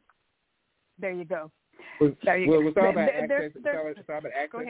It's all about access to capital. So we got to, and it's one of the issues that we're pushing. We have to be a part of this recovery that's coming up. We have to be a part of it. The new table. We can't wait. We don't need to be a part of it. We're going to recover. We can't wait for that. Well, I'm saying, the recession is going to go like this. Once we come out of it, white people recover. Then after all them back working, then they hire us, and we break that cycle.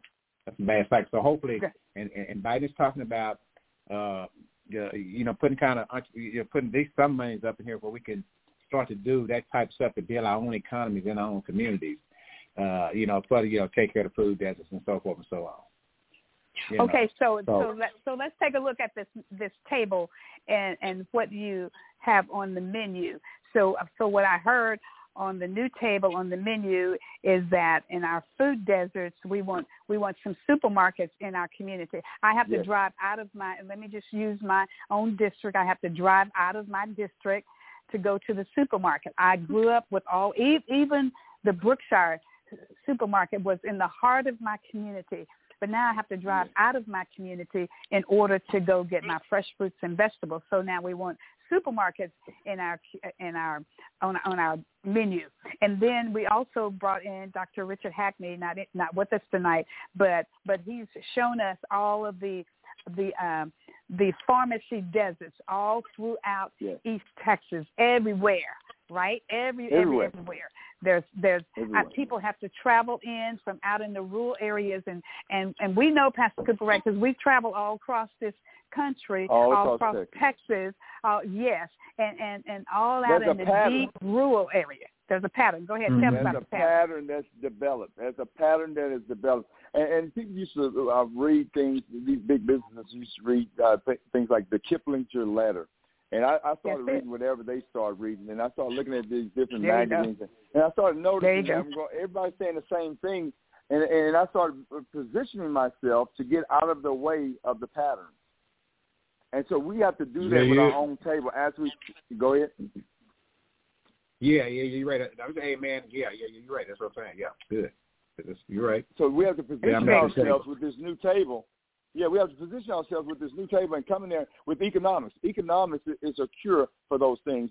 And right now, a lot of people don't realize that these 501c3s, some other place, food banks, they've been around for 2 and 3 and 4 generations, controlled by the same families, but yet these board members are on a salary for six figures, and that's their full-time job. But let me tell you what happens when we get this FEMA money that comes in here. If you have not been around for a while and don't have $500,000 to start handing out money, you're not engaged upon. You're not looked upon as a functioning 501c. So therefore, the new upstart 501c3s are not even considered. And most of those are by these pastors that's been around for 30 or 40 years or 15 years, and they're overlooked because they don't have the resources to start giving out the money before the government issues the money. With those 501cs, they reimburse you after you start giving out your money. But if you don't have money to give, you'll never receive the money. So we need to start that over, look at it differently. Very good, very good. Mr. Arthur, go ahead. And the concept, look here. When you hear them talk about money and the budget process and all that type of stuff, you need to understand one thing. America is a corporation. Absolutely. And that Fed board, those folks there, they operate from that corporation. Now when you hear them talk about deficit spending and so forth and so on, hey y'all, in reality, there is no such thing. There isn't such thing because America's money is mixed up with the Rothschilds' money and then the Queen their money and everybody. Right. It's plenty of money. Okay. Plenty of money. And you gotta understand that they don't. How much they done stole from us? That money ain't gone. That money ain't gone. In community, all that money stole. Germany has. Germany. So you hear them talking about Mr. Conn talking about, well, $2 billion too much. Well, it wasn't too much when you gave it to the rich people. So they tell you right there that that's game, y'all. That's game. That's game is all I'm trying to tell you. So understand when we so if you get somebody. If they get you to start talking about you don't want to raise the deficit and all this kind of stuff, then they got you. That's game. Because then that's right. Then it's talking about how much they ain't gonna get you after that. So I'm saying don't fall for that. That's not falling for it. Go ahead. Germany pays the Jewish community. Germany pays the Jewish community, and I'm just googling this. They $91 billion for reparations. But yet, when we talk about the discussion of HR reparations, that's great. I'm going to let them do that. But while we're waiting for those discussions, we're going to go ahead and start building our table and our menu items and start working on these things right now. And like I said, we're challenging on the outsides, but we're going to continue to challenge these big seats that's been controlled by the Republican Party now for the past 20-plus years. And we find ourselves and wonder why we're still behind and still suffering. It's because we're not in position or in control. So, again, we're not waiting to be voted in. We're going to bring our own table, set it up, and start serving. We're serving. All right. We have the right tools. We have the right people. We proved that this weekend. We don't need the top, even our own officials in our own communities. We're going to the city. We're taking it to the streets. That was the slab riders from Houston, Texas. These guys are the ones that fear for their lives when they get pulled over. And we went to the communities, and we're stirring them up. Okay, so then let me recap. So outstanding, gentlemen, outstanding. So now on our table, on our menu, we got food deserts, where we need to open up our supermarkets and our low socioeconomical, what they look at as in our areas. So we're going to build our drugstores, build our businesses, Mr. Arthur mentioned that pharmacies, economics, right? Mr. Arthur mentioned that we don't. One of you that we don't have people love Chick-fil-A, that we don't have a Chick-fil-A in certain areas, and then we also have reparations. So we have food deserts, supermarket. We have drug deserts. We have education is on our table. Okay, that's E. Okay, education is on our table. So let me ask, expansion of Medicaid. Expansion of Medicaid expansion, okay. And what we want people to remember is that before integration, we had a lot of that kind of infrastructure in our community. Yes. Okay, yes, It went away once we integrated because we were told that now we were going to be able to integrate into the larger society and that we would be able to move around. Well, guess what? The experiment's over. It didn't happen. The experiment's over. The experiment's over. Okay, so then what are we going to, as far as the CJ system, the criminal justice system is concerned, is that going to be on our table? Obviously. That's absolutely on our table. One issue that they got bail reform. Bail reform. That's criminal justice. Mm-hmm. Okay, so I'll put under criminal justice. I'll put bail reform. I'm making these lists. I'm making this menu. And we need to revisit the appointed a court-appointed attorney system. That's where we get bamboozled and folks get tricked into pleas and stuff that they didn't do. Amen. That whole Amen. That whole thing. Amen. We need to that needs to be worked. The death penalty in the state of Texas, it needs to cease and desist. No more death penalty in the state of Texas because there's always all minority. There you go. Absolutely.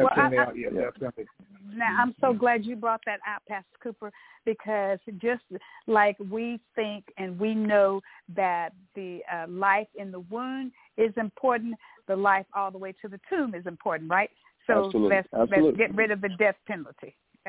Because first of all, number one, it's not instituted equally and fairly and equitably. Is that correct? Mm-hmm. Okay. That's all right. right. So I got That's the death penalty. Right. What else? And this the state is shouldn't be outstanding. killing people. The state shouldn't be killing people. The state should not be killing people. Be killing. They didn't give a life, so why are they trying to take it? Right. Go ahead. You go around telling folks don't kill, and then you kill him. Really? There you go. But there both you pro-life, but you're pro-life, but you pro-death penalty. How you pro-life and pro-death penalty? I'm still trying to. That's an oxymoron, isn't it? Is it not? Yeah, it is. Because it encompasses the life that you're trying to kill. The devil comes to kill, steal, and destroy. So he's trying to destroy you. Now, that's the reason for it. So are you the devil? Is that what you're asking? Yeah. Okay. Okay, very good. We had some out there. Yeah. Okay. And what else under that criminal justice? Is there anything else? We've covered the bail reform. We've talked about the court-appointed attorney. Well, get rid of the what? Box on the applications. I'm sorry, both of you were talking and I missed that. Go ahead, Pastor. The box talking about on the application. Have you ever served time? Yeah. Because conviction. There you go. Because once you serve your time, you've done your time, that should be all done, right? It should be all over? Right, that's correct. It should not continue to follow you. Because you did the crime and you paid your time, and then you're done and you're out and you're off paper. So your paper should be thrown away, in other words. Should be thrown away. Renewed. Clean slate. Okay. Clean slate initiative. Clean slate. Let's call it clean slate initiative. Clean slate initiative. So also so people are reminded that they can also vote once you're off paper. A lot of people do not know that. So we can drill down on all of this stuff, but those are the basics so that we bring it to the table. But there's work to be done, and we'll work behind the scenes. That's it. Well, now let's talk a little bit. You guys this has been amazing. It's 9:51, and before we end, since we're going to end with voting, and we're going to end with Pastor Cooper saying what he needs to say in his quick stump speech. But what are your thoughts as far as, and we know that every single one of us on this line that's part of our team here have always, during election time, made people comfortable by giving them water, even especially if you got these long lines, especially during general elections. We know we have some excessive lines during general election. We always carried a little snack out there to make sure that people are comfortable. And this last time, the lines were so long that we had little stools out there, and we had some of the little advanced ages of people that couldn't stand for long periods of time. Some of them were in by car, but some of them came inside because we could only take X amount by car because we were pretty backed up out there. So we even provided some stools and chairs. We set chairs out there in front, and we just made sure that people were comfortable. It was very hot out there as well, because in East Texas or in Texas, period, in some parts of Texas, it could be very warm even in September and October, sometimes even in November. It could be very warm, right? So what are your thoughts as far as, do we call this, and can we add voter suppression on our table? Because is this what we saw? Absolutely needs to be on the table. Okay. Bill 6, Senate Bill 7, all those bills we have to continue to investigate and take a look at. That's what we're doing this weekend. We're doing triple and double duty in Austin as we were attacking the George Floyd bill, House Bill 88. Then we started dealing with House Bill 6, Senate Bill 7, and all these voter suppression bills that's out there. And people looking at Georgia, and we're going to sleep at the wheel, and it's happening here in Texas. We don't have to go to Georgia. That's right. How many states in the union? Yeah, we can stay right here at home and talk about this very same thing. Because if you go back and you look at how many states on the union is Georgia is doing the same thing, we got a good number of states in this United States of America that's trying to preclude. And who would be these people that they're trying to stop from voting? Because they know that the black people, that the minority population are the ones that they're trying to stop and preclude from getting out there to the polls to vote. It's a tragedy. And we said it so beautifully here tonight, is that every single thing that our ancestors worked for, 1964-65 Voters' Rights Act, Civil Rights Act, not only did black people benefit from that, but everybody benefited from that, right? And that's what I say. That's what I say when I'm out there campaigning. When my opponent may use this term, I'm working on behalf of everybody. Well, I've always worked on behalf of everybody. When we served this country, who did we work on behalf of, Mr. Arthur? We worked on behalf of. Well, you are everybody. You are everybody. You are everybody. Okay. Thank you. I'm out there working on behalf of everybody. Everybody benefits for the work that blacks have done in this country. Civil rights. Everybody has benefited from that.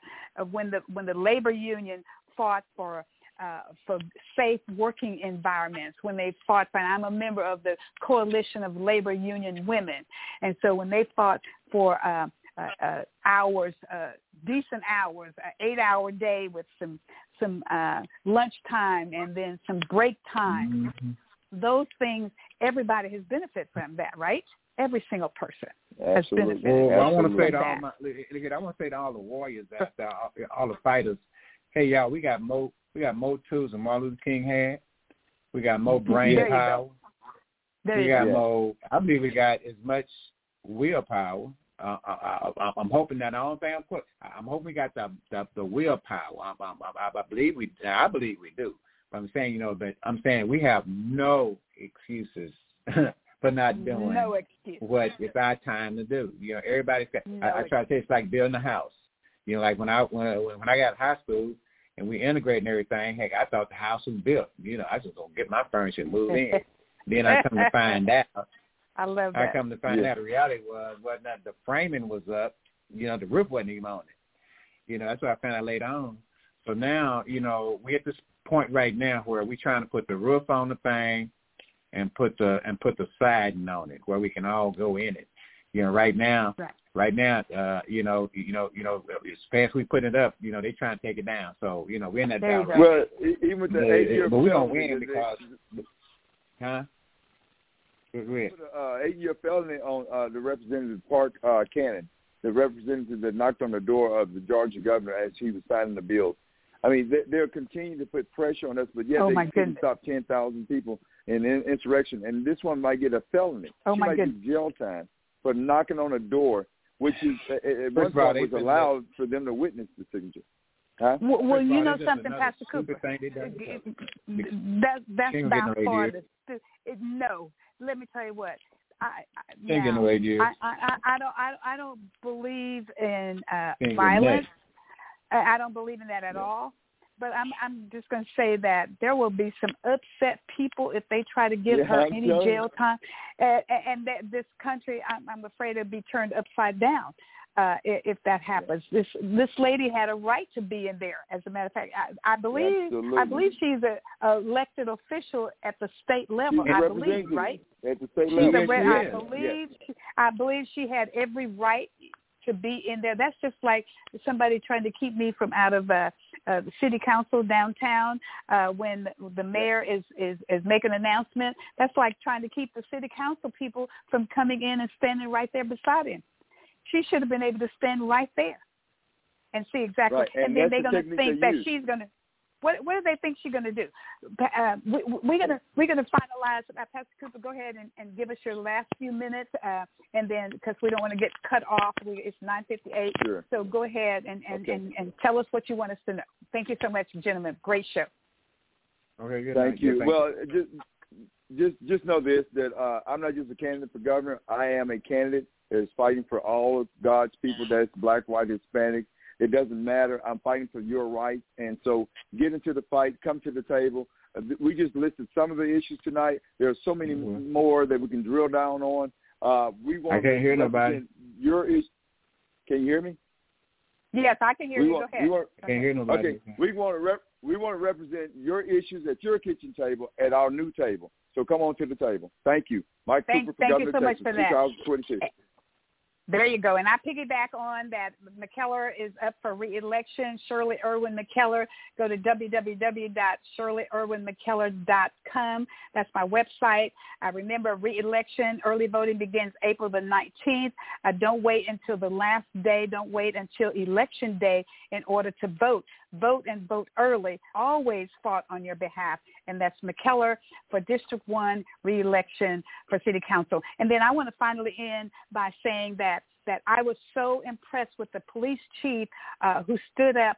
That police chief is an indication of when an officer violates people's human rights and their constitutional rights, that police chief stands up and says, not in my division. Thank you very much, gentlemen. It's been amazing. I so enjoyed tonight's show. We'll see you on next week. You've been listening to Marvelous Monday. And now we'll listen to our theme song.